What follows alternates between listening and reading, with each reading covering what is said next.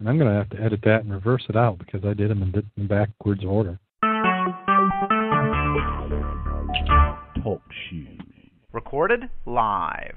Scuba Obsessed Weekly Podcast. We talk about all things scuba diving, from cool new gear, places to dive, and scuba news.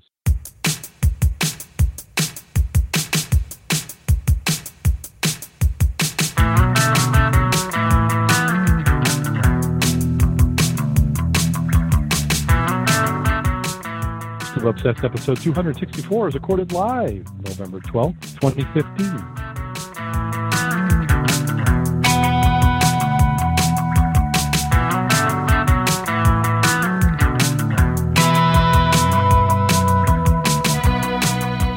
Welcome back to Scuba Obsessed. I'm Darrin Gilson, coming to you from the very blustery side of the great state of Michigan. Joining me this week, we have Mack, the dive mentor. How you doing today, Mack? Doing very well and wet, so I'm good. Wet? Now, when you say wet, you got to dive in today? Well, I was outside in the rain. Now, those photos that you had on Facebook, were those ones that you had just done today? Yes, I just went out there when I got back from. I went to the Area Zoo today, spent half the day out there, and came back and heard it was, really nasty. Saw a couple of videos people did. I had to go out there and check out the river, and it was pretty nice. I mean, we had surfers out there. In the river? No, in the river was flowing backwards. Oh, because of the wind blowing in? Yep, until it hit the Whirlpool Basin, but you're talking 6-7 foot swell. Wow. Meaning, when it got towards the Coast Guard station, it was overflowing the top, the walkway. Yeah. Was coming up over the top. Freaking awesome. I think if you have a house with a basement there, you might not think the same thing. Oh, yeah. That's for sure. So people who don't know what we're talking about is on St. Joe, Michigan, and almost anybody who likes lighthouse photos has seen a picture of the St. Joe Pier. It's got a big lighthouse and a smaller lighthouse and a raised catwalk. And a lot of times in the winter, the ice will build up on the catwalk in the lighthouse, and you have some nice photos. We've got a pier that was built by the Army Corps of Engineers. Yep. And what happens, you get wind blowing just the right way. It funnels waves down through between the piers, and it builds. And then you've got the river who's rushing downstream trying to get out. That makes for some interesting confluence, I guess would be the term. Yeah. I'd like to thank everybody who's in the chat room right now. Tonight it's just Wheat and Diver, and we also apologized to everybody with the audio last week. We fought. I listened to it, and it doesn't sound as bad as I thought it would, but it's still not good enough. We're going to be working on the issue. Hopefully tonight, I think we have the microphones problems worked out, thanks to Microsoft, Skype, Macintosh, and my microphone all fighting. But it looks like, knock on wood, that the microphone's not going to be thrashing. I'm still running into problems with routing audio, so we're using our backup method, which is okay, but still not as good as our normal audio. Also, next week, we won't be having a podcast. I'm traveling for work, and I bet by the following week we'll have that other issue already worked. We'll have that one worked out. So let's see what we have up on the docket for articles. I didn't edit like I normally do, so for what I do, I look at my notes, and it's last week's. Let's see, what's one that looks good? Because these are all out of order. Normally, whether you can tell or not, I sort the articles to have some sort of flow. But how about let's start with the Edmund Fitzgerald article. Very appropriate. Yeah, we talked about a little bit of storm. The gales of November, which was the 10th actually, for the sinking of the Fitzgerald, as I recollect. Yeah, so this one, let's see, veteran diver Terrence Tysall has seen the looming hull of the Edmund Fitzgerald with his own eyes. He said, "It reminded me of an icebreaker cutting through large blocks of mud and clay." He said he's a Florida diving instructor who's one of 2 people ever to dive the wreck of the Fitzgerald. And I think we talked about this last week, Mac. I can't remember if we were on the show or if we talked afterwards. No, I think it was on the show we talked about that. Yep. It was September 1st, 1995. Tysall and fellow diver Mike Z of Chicago became the first and only people to ever scuba dive on the Fitzgerald.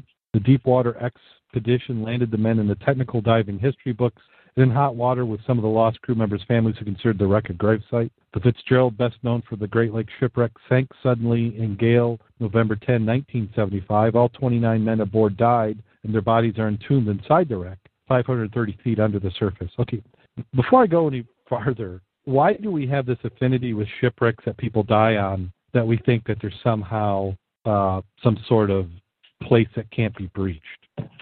If I die in a car, my car goes smashing into the pillar underneath a highway. We don't cordon that off and leave my car there and then say nobody can go and touch it. What's the difference between that and a boat? Generally speaking, they're talking about ones that have bodies on board. Well, if your body was left in the car and went to the junkyard, that's what I think the equivalent is. I wouldn't want you messing with the car or your body. So they're saying that because we didn't recover the bodies, that it should be left alone. At the tomb, yeah. So is there a time limit? Do we say, now, is it 80 years, 50 years? At what point does that no longer become a tomb? Because we're diving on wrecks where they never recovered all the bodies. Correct, but most of the wrecks we're diving on, you're talking 100 years old and there is no body. Well, there's nobody to be upset. They can't be upset with us. But we know the bodies aren't there because they're either buried under the surface, and unless we disturb it, we would never find them, or they've long since drifted inshore someplace else. And deteriorated and gone. Yeah. But I think like the submarines, the crew is probably on board, mummified.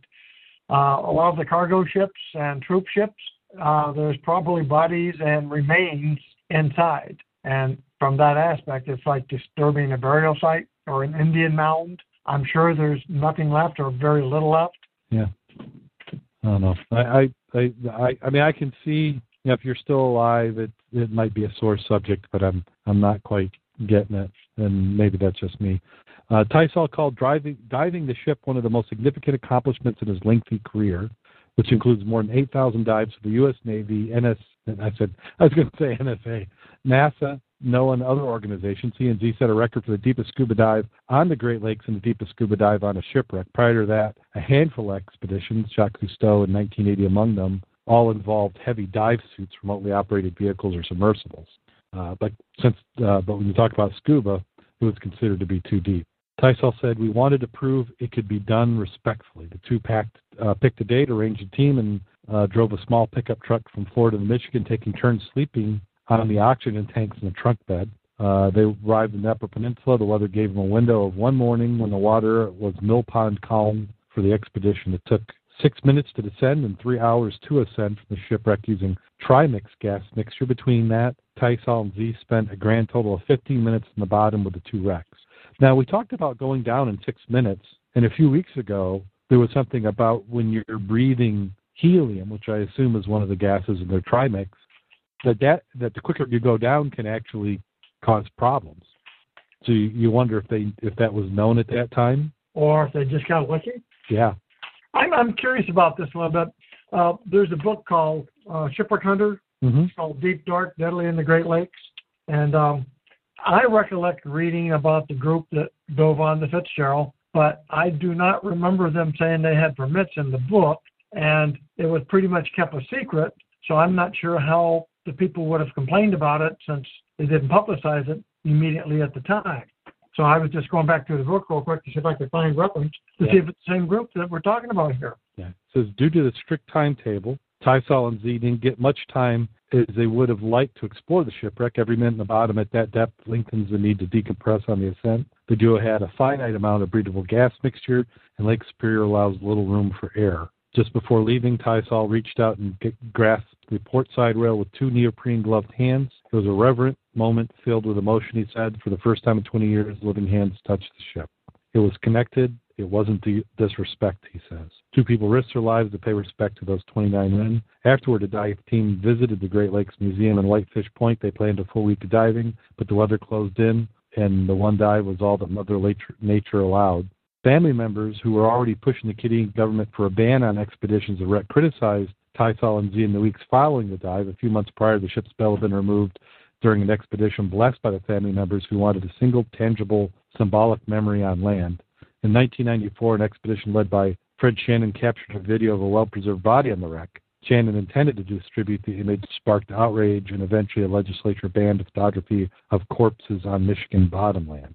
Tysol said the dive boat did not anchor the wreck, and the team went through the proper channels for a dive license required by Ontario Heritage Act. Subsequent amendments to the act have effectively banned diving on any kind of wreck without approval of the Canadian government. Fitzgerald dive fueled debate over whether proper respect should be shown on shipwreck, whether divers and shipwreck hunters likening the expedition to visiting a cemetery, or others called it a macho stunt done in poor taste. After the accomplishment became known, Fitzgerald's family members called Tysol. They were concerned his footage getting into the hands of the tabloid TV shows. Tysol stressed the dive was not a publicity stunt and promised to hold on to the footage, which has never been released despite numerous requests. I think they understood the spirit of the dive after that, he said. Tysol, a military veteran diver, says he's been part of a restricted expedition before, including sanctioned dive on the USS Arizona, a Navy battleship that sunk in 1941 Japanese Pearl Harbor with 1,000 men inside. He's helped recover bodies and dove on sites where shipmates died. Okay, the book I was talking about that had this also interview with them, there's a little bit of difference between this and that. One of the items he's got here in the book, let me find it real quick again. I just had it. It was talking about the permits they said they had, and it's like, no, they didn't, because there wasn't any required, and they didn't tell anybody they were going to do it. Well, and then, like you said, how did the family get upset about it if they didn't tell anybody and didn't know? Right, because he said, we kept it a secret because you never know when things might fall apart. In the preceding summer, a flap over the Fitzgerald had arisen. Family members of Fitzgerald's crew were incensed to learn photos had been taken of the people on the sunken ship. How that got out, I don't know. Well, did they say who took the photos? Was it these two or somebody else? They're not referencing photos. I mean, they didn't have a lot of time down there to be, messing around. No. Oh, darn it, I just read that one little part. At a later writing, he said that Sullivan had gotten the government permit for the dive. He allowed as that was wrong. At the time, Sullivan said no law or regulation had been set regarding the Fitzgerald, which lies in Canadian waters. No permission was needed. It was not until 2006, more than 11 years later, that Canada passed a law specifically restricting access to the Fitzgerald. So who do you think? Do you think that the author of this article actually contacted him for these quotes, or is these something that every year when we come up on this date, they bring out and re-edit notes they've had from before? Not sure. Because I'm trying to look in, and I don't say, like, we talked to him last week or this is something done. It's more they're trying to explain a story that's related to the wreck. So it could be, misinterpreted notes or edits or something that's being included here. But along that line, as a little plug, I mean, I don't write the book. I don't get any credit, but Shipwreck Hunter is a very good book to read. If you're interested in, some of the old guys who've been diving out here forever, meaning the Great Lakes, this is a book to get because it talks about the wreck hunters, and David Trotter is probably about the most well-known. Matter of fact, I think he just found one this month or late last month, another one. So Trotter is one of the big dudes, and this book gives you a lot of history on him, as well as a lot of, like Dick Race and a few of the other giants. So if you like this guy's article talking about the Fitzgerald, you're going to really love this book. Well, let's see, which one should we try next? Want to take them in sequence? Scuba diving scientists? Yeah, if you want to do that one. Sure. Shark teeth and guns. That sounds good. Yeah, I mean, it's like what we're looking for when we're diving, at least in South Carolina. Well, and Jake found one last week. Okay. Okay, I have to ask. Gun. You found a gun? Well, I saw the thing on the gun, and I guess I didn't get a chance to ask, but was that an actual, projectile firing gun? Well, he's made him a little electrifying device that helps clean materials. Mm-hmm. He's got one object cleaning now. Then he's going to put the gun in there and see how it cleans up, so he can really determine if it's a pellet gun or not. Usually a pellet gun you can tell pretty easily. Yeah. So he's going to try to get it so you can at least see what it is and is it a real or not. So we'll have that in a future broadcast. Yeah, that'll be interesting. So let's see. This is scuba divers, scientists find shark teeth and guns. What's that? Sepkulga? It's when somebody says it, we'll probably go, "Oh, that's obvious." They said that it said glistening on the pebble-strewn bottom, from the lighting, it's deep blue to black. Teeth are everywhere you look. The largest are nearly 2 inches long, some so tiny you can barely pick them up. This particular spot, perhaps 20 feet long, sits below River Waterfall near Evergreen, Alabama. It ranks as one of the most fossil-rich places in the United States. It's pretty insanely good. You probably can collect something in the order of 500 shark teeth in an hour. Martin Becker, a paleontologist from William Patterson University, New Jersey, bobbing at the river's edge in scuba gear. That rates up there with 30 years of shark tooth collecting with some of the best spots I've ever been. Teeth date to the Eocene era. I would just say dated back 40 million years. Yeah, about 40 million years ago. That was before I was born, I'm pretty sure. Yeah. The time when much of Alabama was beneath an ancient ocean. The shark teeth, along with teeth from other types of fish, were trapped in marine sediments that fell from the mouths of animals, and the creatures died and sank to the seafloor. Entombed for millennia, these ancient seafloor sediments of teeth end up on the bottom of the modern river as rushing current eats away at the rock-like layer of marine clay where they were deposited 40 million years ago. All I know is I've just bookmarked this, and I will be looking for this place, and I'm going to next summer.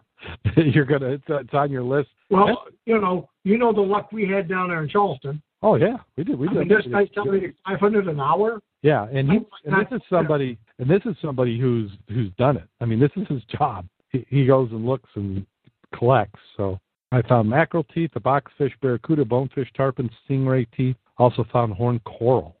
He held up something that looked like a jigsaw blade. He said this little spike thing is a pectoral fin out of a catfish. Says the spot is unique and rare to find such a concentration of teeth below the waterfall. Most likely means a current is eroding an ancient lag deposit or spot where physical forces like waves or river currents push the fossils together in a thick layer. He pointed to sandbars in the river where gravel collects and spots where modern beaches where shells pile up as examples of lag deposits. Says, you ever see those black tip shark migrations along Florida, Alabama? You look at the aerial footage of that, those sharks are within 100 yards of the beach. The functional tooth position of the shark is lost every 7 to 10 days, and they're on order of 30 tooth files per shark, so I'm thinking they're hanging around like that and losing teeth like crazy. Each shark is losing 30 teeth a week for its entire life. I think if you went snorkeling out there after that aggregation, you'd probably get a bunch of teeth. Of course, you'd probably want to make sure the migration passed you before you swam out in the middle of those sharks. So you got that, Mac? You got that marked? Yes, sir, you but your buttons. I am definitely going to be checking this thing out. I'm looking at the photos. So that's the gun he found? I don't see any photo. I saw a video. Yeah, it's a third photo on the top of the website. I'm not picturing that sharks were packing that. I think that might be a little newer than the shark teeth. Yeah, he said something about fell out of it. Oh, yeah, that's not even got rust on it. Yeah, that fell out of a canoe, he said. Yeah, I'd love to find something like that. Darn. Yeah, that's still usable. I wonder if that was in the bag, meaning the holster, in the left hand. Oh, I see what you're saying. Looks like it, doesn't it? It's got a snap on it. Looks like it was in a holster. Yeah, it could have been. That means he could find the owner of that one. Yeah, that'd be awful nice of him if he should do that. That stingray barb is interesting looking. I love it. Did you take a look at the picture of the gravel on the bottom? Yes. Oh, my God. Yeah, we're going there. Is there any doubt? Now watch it. Cool. Watch it be one of those places that we can't get to. Hey, solid boat. We can get to it. I hope we can. Famous last words. Yeah. Make sure we got a bondsman all set up before we go. You see the visibility? Yeah. How can you not find something that has visibility? Well, if you can see everything, certainly. How deep is he, did it say? Well, these guys are walking on the shoreline, taking scoops up and finding the teeth. So we're going to find the premier stuff in the middle. Yeah. I wonder what kind of... one tooth he's showing is pretty good size. That's a couple of inches. I wonder what type of current there is. In waist deep water, not much. Well, I'm just wondering if that might be the reason why there's so many teeth there. If the current's pretty brisk, then anything that works its way upstream and falls over the falls might be collecting down there. I'm looking at the picture of him underwater, and I don't see the indications. And there's another nice picture. Keep going through. This guy's just in a snorkel mask with a bucket with just like the gold dredge when you're handing up to the guy. So that's about 6 foot of water. It looks like a very gentle current going through where he's at. Okay. Now, we got to look this place up. That's all there is to it. Road trip. Well, I got excited real quick, didn't I?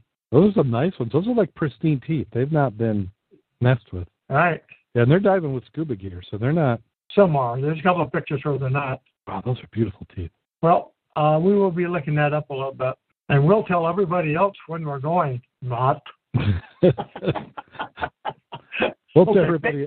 So, come on, if you're pleased with us a lot, guys. Yeah, you may have to. That was beautiful.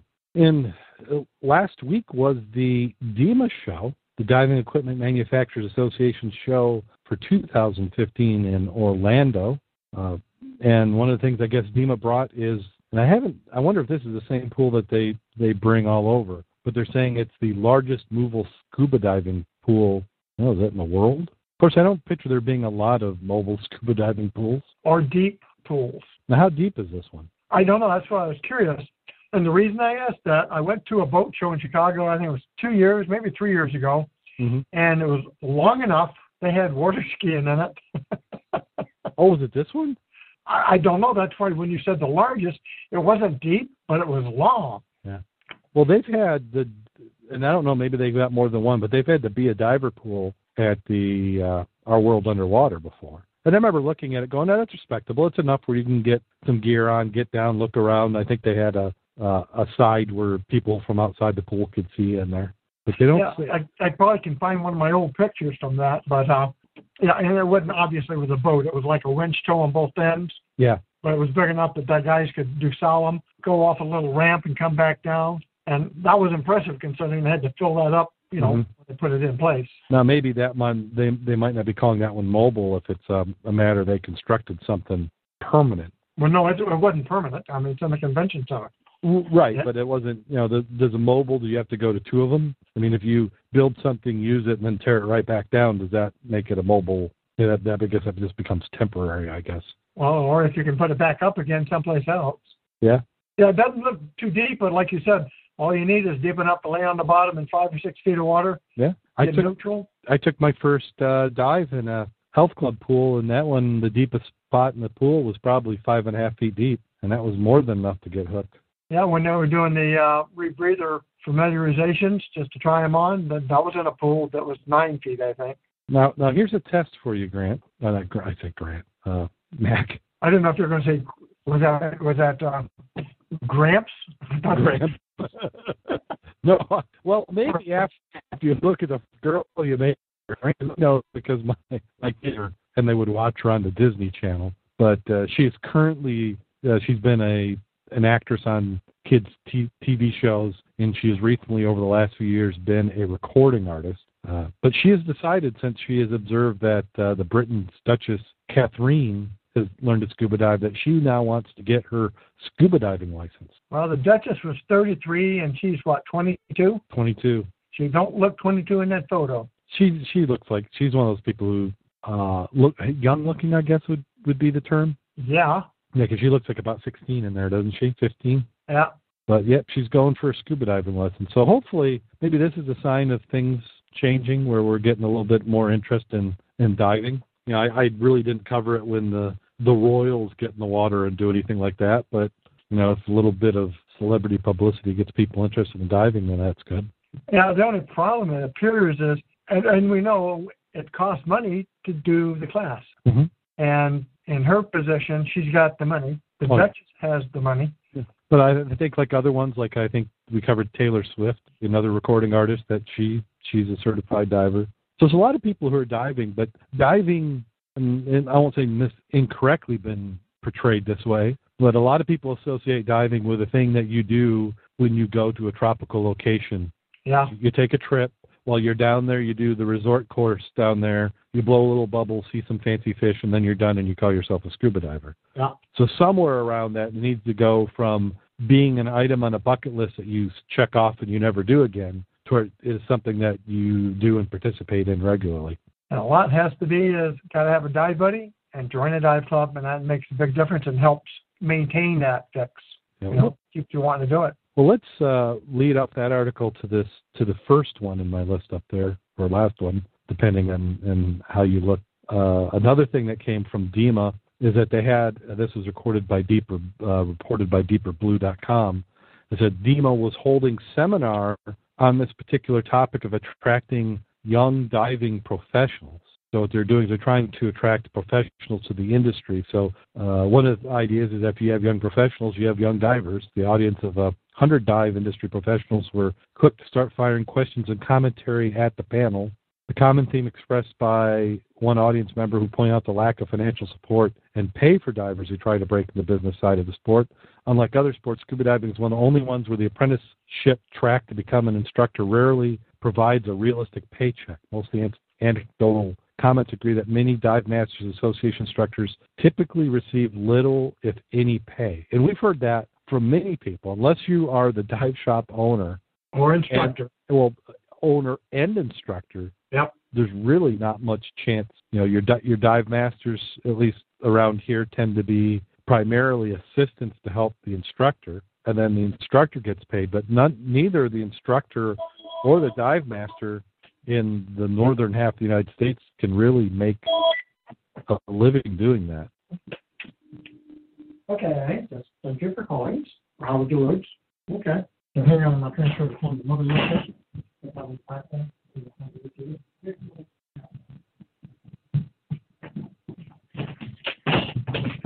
If you're wondering where I went, sorry about that. I had to step out. No problem. Where did we leave off? The common themes was to try and get paid for professionals. I was curious about that. And for dive classes I've helped, and most of the people who help are not dive masters, and they're not assistant instructors, at least around here. And I have seen some groups actually bring you up from not diving all the way through to how to own and operate a dive shop. Now, once they have that, if you don't have the backing to start your own, I can see what their point is. But normally when you get that, what are you going to do? You're going to go someplace with an established dive shop, right? Yeah. Because to me is you can go through that 90-day wonder course, not to be too derogatory, and you've got the training, but you don't have any experience other than the training. Well, and there's other things to be experienced for besides just the ability to teach skills. There's a lot of personal people the ability to motivate people and to spot challenges that people have in learning and adapt to your process. I think teachers in general would be pretty insulted if you thought that in 90 days you go from not knowing something to being an expert and knowing how to teach people on a life or death situation. Yeah, I was looking at the other article that says, in addition to pay disparity, need for financial incentive, which we pretty much can agree with, many speakers talked about on developing mentorship programs with the operators with increased front office exposure and levels of responsibility. Okay, if the people are interested in that kind of, I want to progress up. How many people do you know that actually get into it from the aspect to be a professional? Well, the thing is, what they're doing is the way the dive industry is done this, and this is purely my opinion, is that it's almost like a pyramid scheme. It's like some network marketing type thing where the idea is that everybody who comes into it to learn to dive, you've got to go and pitch that this is a potential career. And I don't know if that's a reaction just because they're not that there's a shortage of instructors who are willing to do it for whatever they can get. So they feel like they have to try and convert everybody into a professional. My thought is if you got more people diving, then the other parts, the ranks would fill up. When you got your training, did you feel they were trying to get you to do that? Be a professional, be a scuba, whatever? Oh yeah. There was. I never did. Oh, that was part of the class. They're doing the pitch.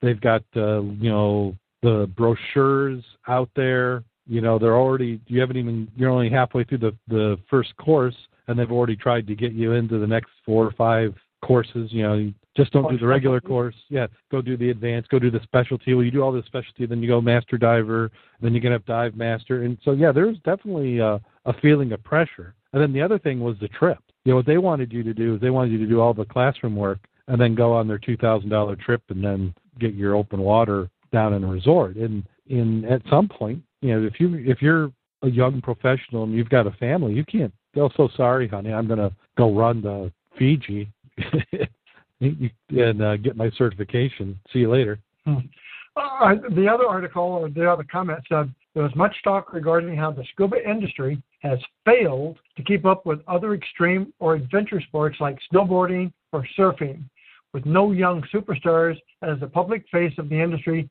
and that we have not branded scuba as a cool and exciting basic thing to do. Extreme and adventure, I don't know. Is scuba extreme to you? Well, here's the thing. They're partially right, but I don't think they're right in the same way they think they are. It's not so much that it's extreme and that they promoted the extreme sport. It's that there's a media that flows around these other activities. You sit at home on Saturday in the winter, you turn on one of the sports channels, and there's going to be snowboarding there you can watch. Yeah. You don't do that with scuba diving. There's not some extreme scuba diving. We're not watching some scuba diver thrash through waterfalls and do stuff. I mean, you might have Shark Week, which is barely scuba diving. It's, neoprene in a tank or a cage. So you really, you don't have that whole media following. And if you look at some of these other activities, and not all of them, but some of them actually have a movie component. You have an industry that's funding placements into popular media to get it attractive. And maybe they have, and we don't know, but I think one of the, I don't know if it was this James Bond movie or a previous one that had some diving. And again, you got the director for Avatar. He's got his next Avatar movie is going to be underwater. So maybe that will help. But for it to be extreme or adventure, you have to show it being extreme or adventure, and you just don't see it.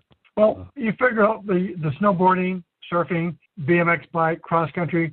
Generally, it's a closed course, a small item, a 3-minute time, and you can see a lot of activity. You can grade that activity, and that's where you earn your prizes, your money. You don't do that in scuba.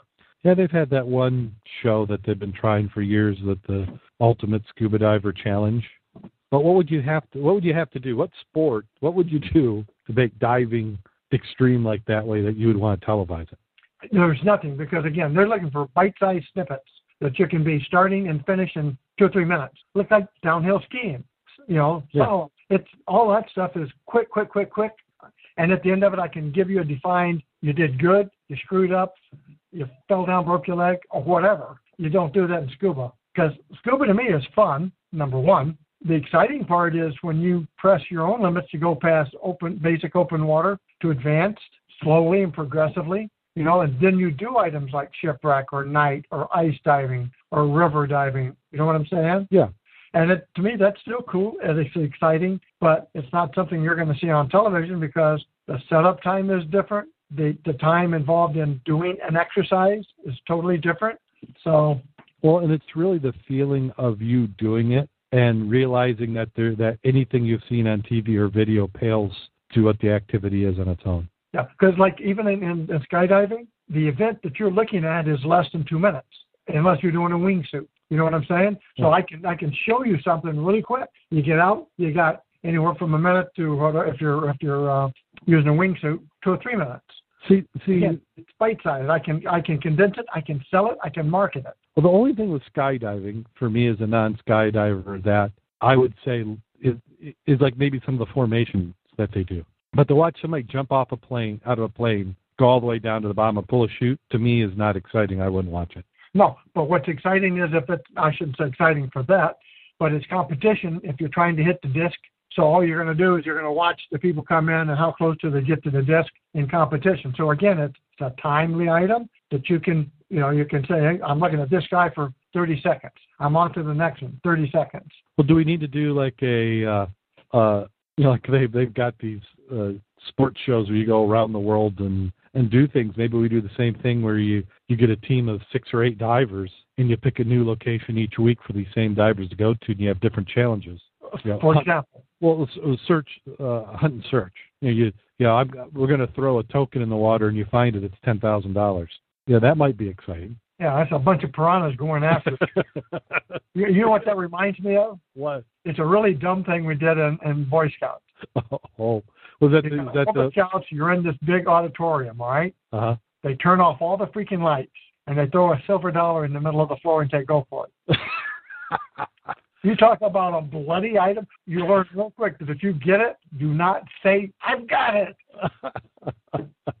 There's something else that we had happen here at the youth fair. But they're always trying to bring new things into the grandstand to make some money. And they did a rodeo. And, we have some people who do rodeos, but that's not really a big thing in Michigan. It's a very niche thing, and anybody does it really travels to do it. It doesn't come local. So come to the fair. They had a rodeo, and I guess between the events to fill time, they brought, it was like a calf or something out there. So they had everybody in the stands, all the boys and girls who were between ages 8 and 11 come out there, and then I think they put like a $50 bill on the tail of this calf, and that calf proceeded to just decimate all these kids.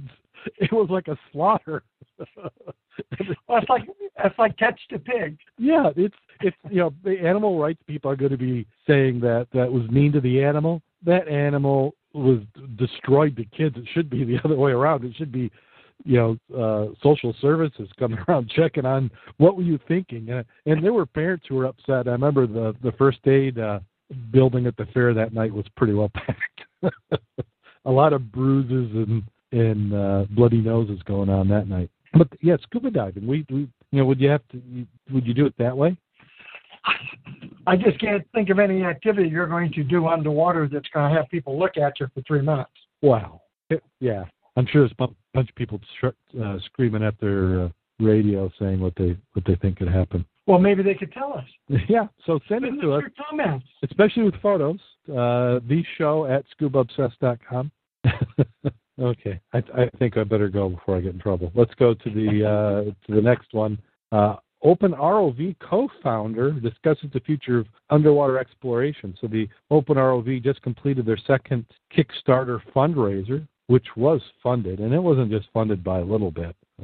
They did very well, and they even broke a lot of the rules that many people say you have to do. Like they didn't really even bother with stretch goals. They just said, "Hey, you want one, buy one." So they used it more like a cart. And what he says is the future of underwater. He says people have been exploring from the surface for as long as people have been getting in the ocean, but getting in the ocean is still tricky business. And it's only very recent time we had a technology that could take us more than as deep as you can hold your breath. So he says it's hard to believe that only 5% of oceans have been explored thus far. Ultimately, people are curious. I think that for some reason over the past 100 years, we got this idea that curiosity is limited to a few scientists, a few explorers. I don't think that's the case. I think a lot of people have ideas and dreams and get excited about the unknown, and we've just built a tool. So they're referring to their ROV, and they think that is going to be the future. And what they're referring to is, citizen scientists, where you get out there and you observe and you learn on your own. And I think the other part of that is that you have to have some sort of scientific community who's willing to shepherd or be involved and take these bits of data that the citizen scientists are putting together. Because you look at how many of these ROVs that were sold, there's a lot of people of those. What are they looking for with their ROVs?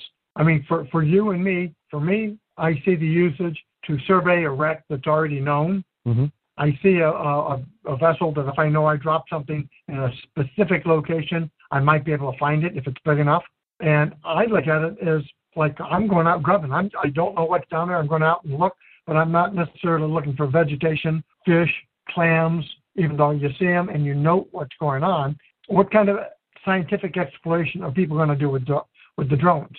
I think what they're looking at is that you are going to the first thing. Here, let me try and mute this damn tab. The first thing that they're trying to do is just say that if it wasn't my hobby, I wouldn't be spending $1,000 to get one of these. But you've got one.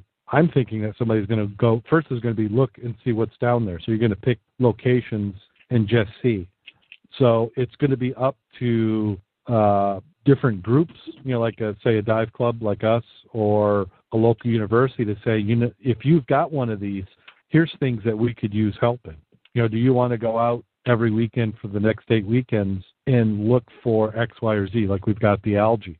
Would they be willing on doing that? Or counting fish?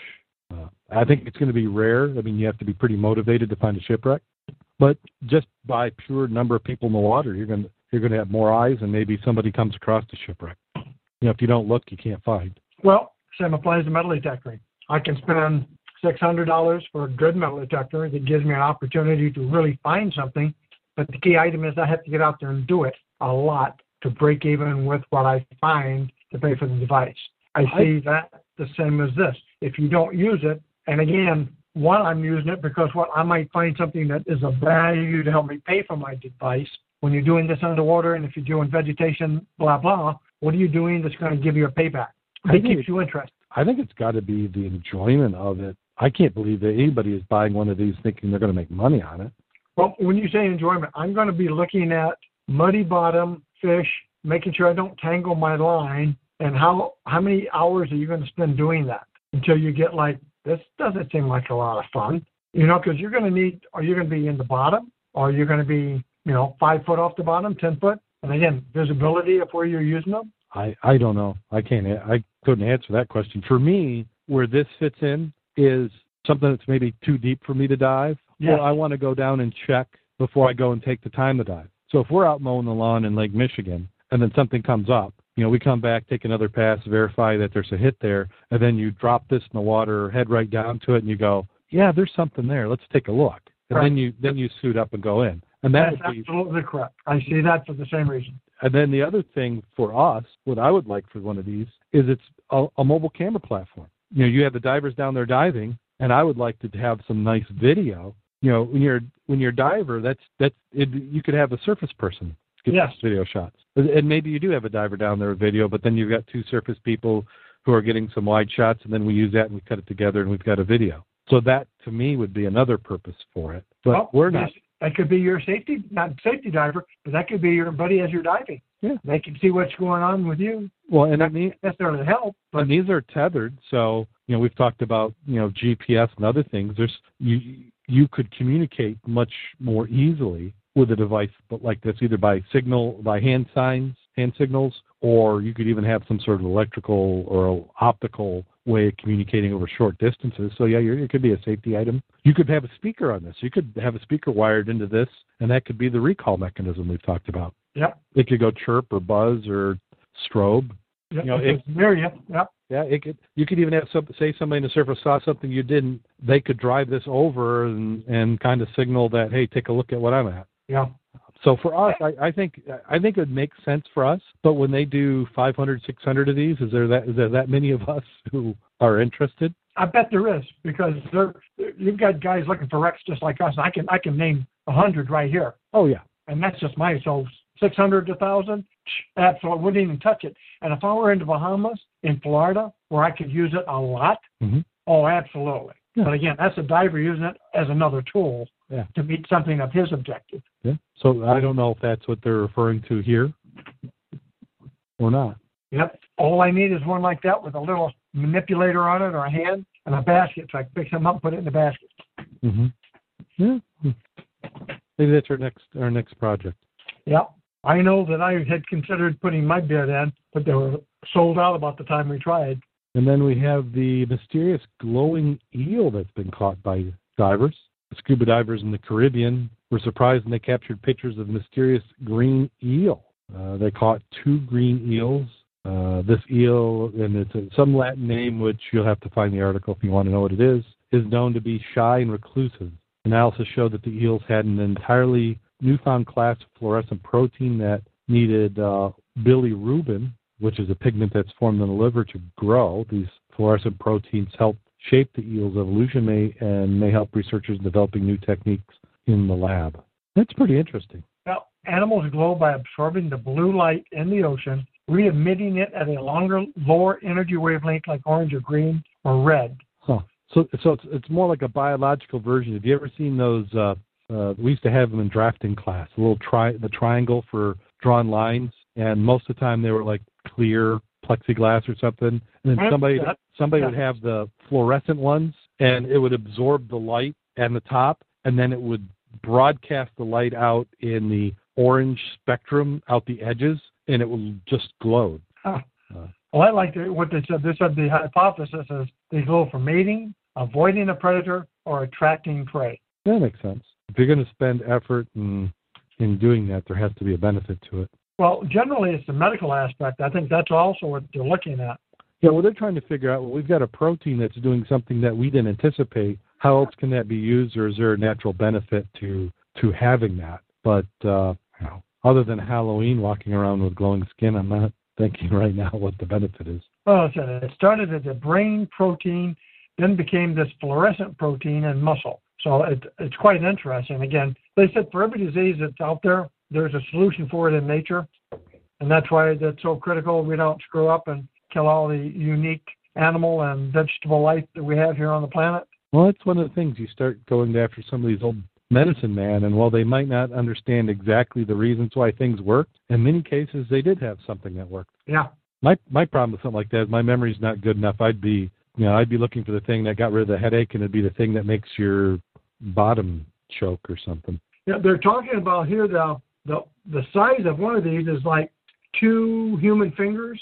Also, or I think, 9.8 was the largest one. I kept looking at the picture thinking they looked like a moray. yeah, they do have that same look, but and they even have that little nub out their nose. That's kind of tiny, or small, relatively speaking. So neat. Well, I think that does it for scuba in the news. So we get to that part of the show where we talk about last week's dives. My wife on Sunday was like, "Are you going to go diving today?" I'm like, "No." I was not at all ready to go diving. I thought you were ever ready. I thought you were one of those Minutemen. I was, but I borrowed your tank. I still got to fill that up with air. I cannot. My problem is that my busy work week is so obscenely busy that I have no way of preparing to be able to dive. I could go dive. I just don't have any gas half the time. And then it does take a little bit of preparation. As much as I'd like to say stuff's in the car, it does take a little bit of effort, especially this time of year. Undergarments tend to increase in need. It's really nice having a suit dryer when you're doing multiple dives in a week. Yes. Now, that's one thing I have liked about the dry suit has been just many times before I even get home, the dry suit's dry again. Even on the inside? Yeah. I've got a slight leak at my left knee, but either way, sometimes when you sweat, it's still not a bad idea to flip that baby upside down, put some PVC tubes in it, pump a little air through it. Yeah, it doesn't hurt. You don't want to get a little musty smell going or something. But I've been, compared to neoprene, it's 100 times quicker drying. As long as you don't flood it to begin with, yeah. And that's, knock on wood, I've been very fortunate is that my suit doesn't leak yet. Keep the zipper pretty well waxed up and it in good condition. Well, even with a leak, I stay warm because it's a slow leak. Warms up, the undies catch it, warm it up, and I'm still toasty. Yeah. Relatively speaking. Now, you mentioned that Jake had gotten in the water. Had anybody else gotten in this last week? Well, let's see.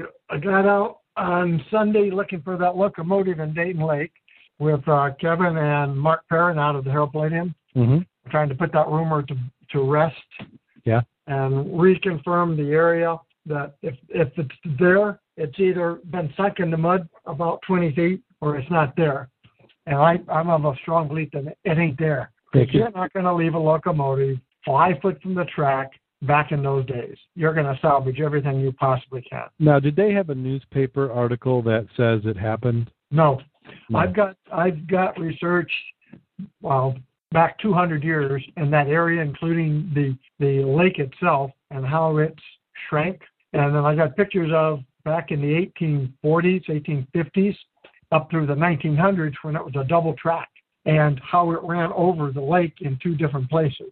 And if it falls to the side. It's not going to bounce 20 feet out. Right. You know what I'm saying? It's right there in shore, and it ain't there. Now, you got metal out there, but that's from the railroad plates. There's maybe a couple of wheels out there and an axle from one of the old boxcars that was on a siding. But there is no locomotive out there with a smokestack and a bell and a whistle. Now, what lake was this? Dayton Lake. Dayton. Because I've heard the same thing about Madron Lake. That Madron Lake has a locomotive. My wife. Really? No, I hadn't heard that one. Well, the thing is, I think that people just use that locomotive story. I'm sure there is a lake within 100 miles of here that had a locomotive at one time fall into it. Now, did somebody pick it up? Most likely. Like you said, you don't leave something like that. And even if you might not be able to recover all of it, you're going to try and get up what you can. Boilers serve many lives. And boilers the most expensive part of steam power. Almost every lake I know has the rumor of A, Model T lost in there. Yep. 2, horses that were, when they were looking and doing ice harvesting, the horses or the sled or the whatever got fallen into the lake, to the river or the lake. Those 2, almost every lake I've heard about. Well, the horses fell through because almost all the lakes in this area did have ice houses around them. Yeah. Well, I have yet to find the bones of a horse or their tackle. Yeah, you're exactly right. Because one of the industries in Michigan, which we saw there at the museum, was how big ice harvesting was. We were exporting ice all over the world for a number of years before refrigeration. So I think it very well could happen. I have found the saw blades. I have found the ice spuds and picks and pike. I found those too. I ain't found no horses. I hadn't found any carriages, sleds. Well, the thing with a horse, I mean, if we're going to go in myth bust, is horses float. I think you are pretty challenged to sink a horse even in icy water. So, somebody might say, well, you got ice on the sled. Well, ice floats. The wagon is going to float. I mean, the sled will probably sink. That's going to be heavy wood. You don't think that the wood would be buoyant? I mean, yeah. Well, ships also probably had ballast and cargo, but we're talking that the ice I think is going to come off. I guess there's going to be situations, but I'm just picturing that unless you're just a cruel person and they just went down so quick, you'd be able to get them out of the tack. Now they might not live; they might drown there, and maybe you with a knife spud you push the dead horse under the water because you don't want to have to drag them a quarter mile to the edge of the lake. But you're probably taking the tack. That's quite a bit of money. Yeah. And generally what you find when somebody says a car, it's 50-gallon drums that you really shouldn't be messing with. Yeah. Well, and the thing is, that was one of my father-in-law had said that he was a scuba diver and he had dove on Singer Lake with a Model T, and he can point right out where he says it is. But you're right. It's over there where those drums are. Right, because I've been there looking for that. I've scanned it, ain't seen it. Well, could this be... you're not going to see it with the scanner, but I've been down there, and there's freaking 50-gallon drums or 30-gallon drums rusted all the heck out there. Well, let's take it another way. How was visibility on Singer Lake in the 70s? Right. So if I'm in Singer Lake and I'm out doing whatever, floating around, and I see metal rims, maybe it's the edge of barrels that have rusted out. Maybe I picture that's the wheels of a Model T, and maybe there just conveniently happens to be a jar or a lantern next by. Maybe I put all this together and decide that's a Model T. Okay, in the river, yeah. where we're diving for models? Yes. You know the car I'm talking about? Yeah, oh yeah, that one we found. That one. If you can't see that, do you know that's a car? No. Well, in fact, I was probably on that 4 or 5 times, and I think I had to convince you that it was a Model T because there was more of a basket. It felt more of a basket, and then I went and messed around and moved around and went, hey, wait a minute. And then one weekend, for some reason, it became uncovered. Yes, somehow. Yeah, the currents with the river, how they work. They're freaky, yes. Yeah, but that one is a Model T, so we have of all the irony, but that's not where you would expect to find a Model T. Yeah, and it doesn't have the axles, and it doesn't have the engine. Yeah, do you think that was well? That was a junkyard there. Yes. So I think it just might have been in the junkyard and it got exposed now. Yep. So you guys did not find the engine. No, we did not find it. All I know is when you walk in that shallow part in the back, you need to clean your suit because it's strictly hydrogen sulfide come bubbling out of every time you move your leg. It ain't pretty. It smells. It's not healthy. Is that the one where they put the bubblers in the lake? No. Okay. So that was Sunday. Monday we went looking up north for the porcupine. I went with Kevin. Yes. He was trying to see if we could locate it before Veterans Day, which is the 11th, because it was in part of the War of 1812 on Lake Erie. Yes. And its resting place is up in Grand Haven near Spring Lake. So actually it's in the river between Spring Lake and the Lake Michigan. So we went out there and did some searching, and we know where it isn't, and we know where it said it was, and it ain't that place. We did find another wreck that is, as soon as I get the scan from them, I'll send that to you. Oh, my. Interesting. It's interesting. It's not one you want to dive there because the biz sucks, and it's got metal all in it, but it's shallow, and it goes from like 10 feet to boom, it's 24 foot. So there's some nice wrecks there, or a wreck there it's known. Don't know what the name of it, but definitely something worth diving on. But you got to be careful you don't get trapped in it. Oh, is it a tanglement hazard? Yeah, it's got steel bars and stuff across it. So if you swim, you had no viz, and you're carrying a flag, and you suddenly get tangled up in it. It's like, okay, where'd my tagline go? It's one of those, if you abandon the line and if you get snagged, get out of your gear and come to the surface. Yeah. But it was interesting. Then we got 2 dives in that area. Then I went down to another area near the bridge and wanted to dive there. Visibility in the shallows was a foot maybe, and the deeper you went, the better the viz got. And I did take light, and nothing major. Tons and iron and odds and ends, and it looked like small railroad car wheels. Really? Lots of scrap iron. Was it like a mill or something there? Actually, yes, in one area. Because a lot of times on your docks you would run like a trolley car type of. Yes, absolutely. So found wheels like that. You found electrical cables that you were sort of at odds when you were pulling on. Yeah, you could. There was a whole stairway down there, the staircase. So, yeah, if the visibility were better, that would be wonderful to play there. But you basically went slowly and cautiously. And so that's one of those places you almost need to get some buy-in from the community and do a trash cleanup day. Well, you better have your barge to haul the crap out because it was that much. But you got to be careful where you're at because it's like we had the boat and you dove between the boat and the shoreline. There's hardly any traffic. We did have 3 boats go by when we were down. Okay. One when he was down, a big boat. A very nice sized craft went by. But we were anchored. He had a flag, and you'd have to go around the boat to get to him, and that would have been in the shallows or shallower. Okay. And we did fly the Alpha flag on the boat also. Nice. But that was a nice dive. And it was a full day though. And then today, the 4 o'clock dive, Sarah got some very nice milks with 3 or 4 digit phone numbers on the bottle. Oh, they are. So those would be later bottles, wouldn't they? Well, you figure what, 2 or 3 digits? So you're still talking an old bottle. Well, yeah, but you're probably talking 40s then, wouldn't you say, for the 3 or 4 digits? Yeah, probably. Now that you say that. Yeah, because that would have been. It's between the time frame because my son and I about 2 hours ago were talking about this. Is you had where you picked up the handset and you turned the ringer and then the operator answered, and then it was the combination of the operator and the tone, and not tones, but the dial. Mm-hmm. Cool. Well, let's see, what else did she get? It was a 1 pint, City Dairy, Niles, Michigan, and the number was 136 or 138R. Oh, you can't read phone numbers on the air. People are going to prank call them. Yeah, I had a lot of luck with that one.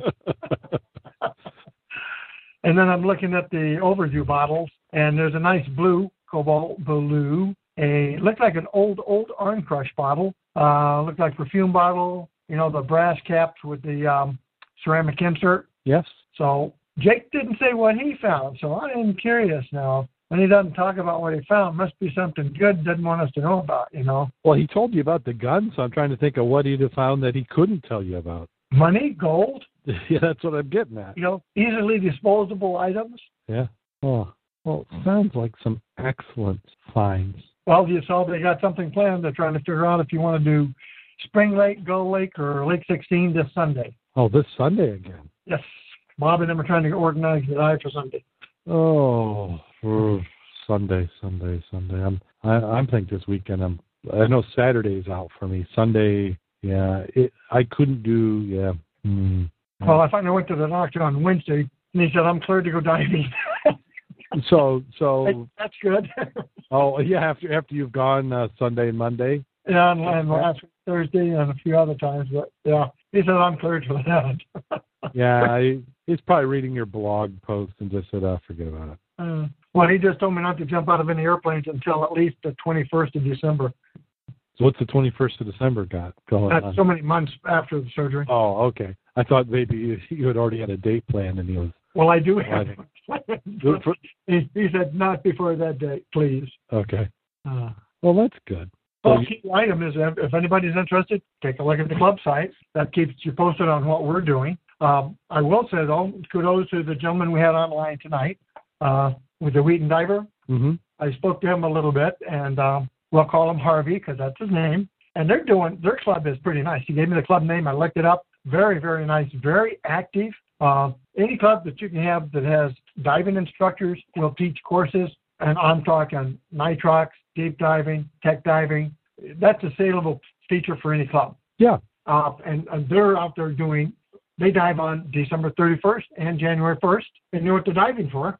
Is oysters, food. Oh, food diving. Yeah, he was out diving yesterday. Let me see what he said here. Water temperature will be about 42 degrees and, January 1st. which is still warmer than ours. Let's see what else he said. He said there'll be 8 people for the New Year's Eve dive. He said in 2013 they had 57 people on the other side of the same river diving. Nice. River, brackish water. They've had occasional bull sharks. It's like when you got 0 to 7 foot of visibility in a bull shark, I ain't too comfortable with that. No, that's where it just depends. It's where if you're diving with others, you just have to throw. I find a couple pounds of beef in their catch bag. I feel fine. I don't feel like I have a problem diving. Yeah, all I do is find them smaller than me, slower than me, and got a gimpy leg. If something bumps you bad, you just sort of cut their leg a little bit and then you swim away from them. Well, that kind of explains the questionnaire. I didn't understand those questions. Anyway, he said he dove Saturday, got 6 dozen tasty oysters. Now, when he says he's going after oysters, is it just for personal use or does it? Yes. Oh, okay. Yep. Well, you're talking Maryland. He said the area they're diving is, he said he had 0 to 7, max depth was 24 feet, 60 degrees, mostly brackish. He said salty enough for oysters. They go for blue crabs, which he said he didn't see any, and gobies and sponges.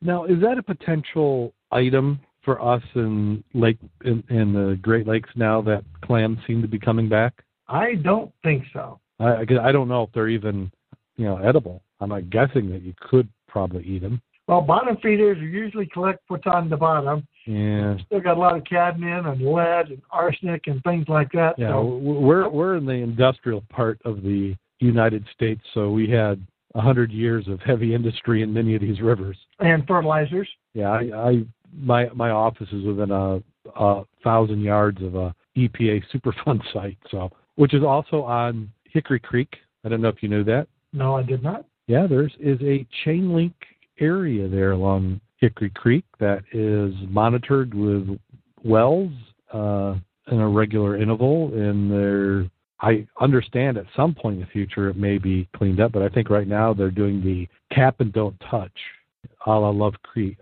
Canal. Mm-hmm. Very good. Well, anyway, if you get a chance, Sunday is the next. Okay. Other than that, it's still going to be the Thursday, which is the 19th. I will not be around for basically the rest of the month. Yeah, and I think we said earlier in the show there will not be a podcast next week because I'm traveling.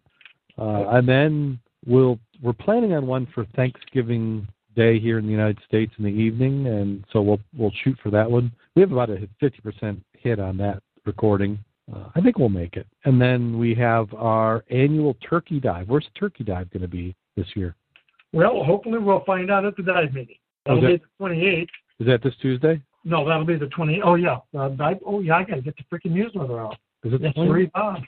I need to do that tomorrow. But, yes, it'll be the 28th. More than likely, it'll be the river, unless the storm has stirred it up real bad. So you're thinking there in Benton Harbor? Well, I'm saying we'll find out. It'll be there, or perhaps the Niles, which makes sense because that's where everybody's been diving on Thursdays. Yeah, I think I'd prefer Niles myself. People are comfortable, and in Miramont, that the dock helps you put your gear on, so it's sort of convenient. Yeah, I think I kind of like Miramont. I need to hit that next, probably. Yeah, and at the meeting, they should be solidifying where the New Year's dive is going to be. Yes, yeah, we've had a few people throw their name in the ring for location, so. Well, basically, it looks like Kevin's area. I would suggest Singer Lake and or Whirlpool Basin, which we have dove. Yes, so all those are good spots. Yep. Well, it minimizes a lot of travel at 2:00 in the morning if we go. Yeah. If we go more local. Yeah, and if we don't have a hard freeze, Whirlpool Basin would be fine for what we're doing. So I'm kind of hoping for a freeze, so we got a nice dive in. I think that makes for just a better press. That just means you got to prep during the daytime, and it won't be Whirlpool Basin. Yeah. Yeah, we've had many years where I think the ice formed within a couple days of New Year's. Yeah, or if nothing else, it's thin ice, but we still have to make a big hole somewhere. Yep. Well, let's see. We got anything to plug? You've got the website, which I am falling behind again on. I need to get myself... I'm up to the early October, so I'll finish that and get us into November, because already we got stuff in November. Yep. So, yeah, we've got mudclub.scubaobsessed.com, also the Scuba Obsessed website, www.scubaobsessed.com. and then our Facebook page. Been getting quite a few people visiting that. And on Twitter, you could follow us at Scuba Obsessed. If you have feedback or comments, you can send them to theshow@scubaobsessed.com.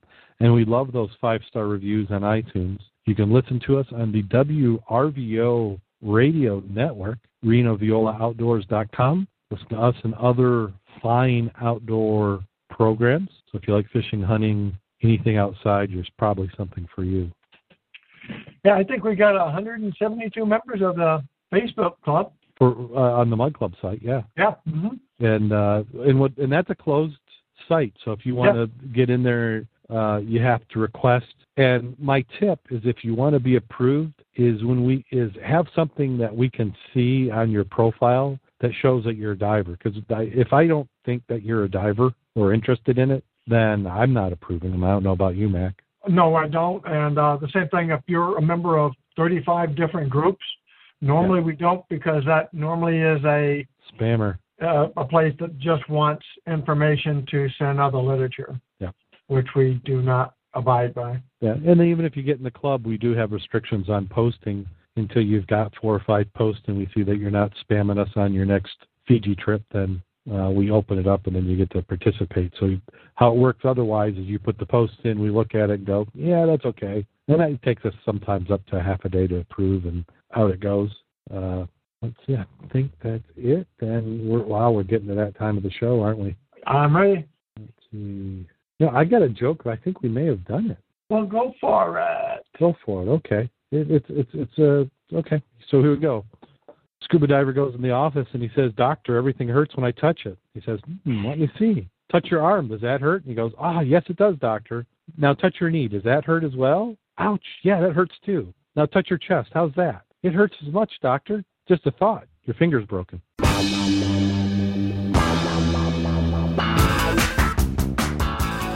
And he wasn't even blind. Did we do that one? I can't remember. I've heard that one before. I still like it, though. Yeah. It's one of the basic things when you go to a doctor, is how many things that people do. I'm getting to that age where there's less things I should be doing. I don't know. Nowadays, everybody's always younger than me, and they look like kids. Yeah. I'm starting to see that now. It's when you get into a group and the leaders are parents of kids that are the same age as my kids, and I'm still 10 years older than the parents. That's when I feel old. It's like, how'd this happen? I don't know. Sometimes I feel when I go to the dock and he looks you over and he finds out what you're doing, and it's like, well, hell, if he can go diving, he must be okay. Yeah, like Jim Schultz in his test exercise. He says, I think I need a stress test. He says, you've lived a stress test. Well, I think on that note, go out there and get wet. And stay safe, people.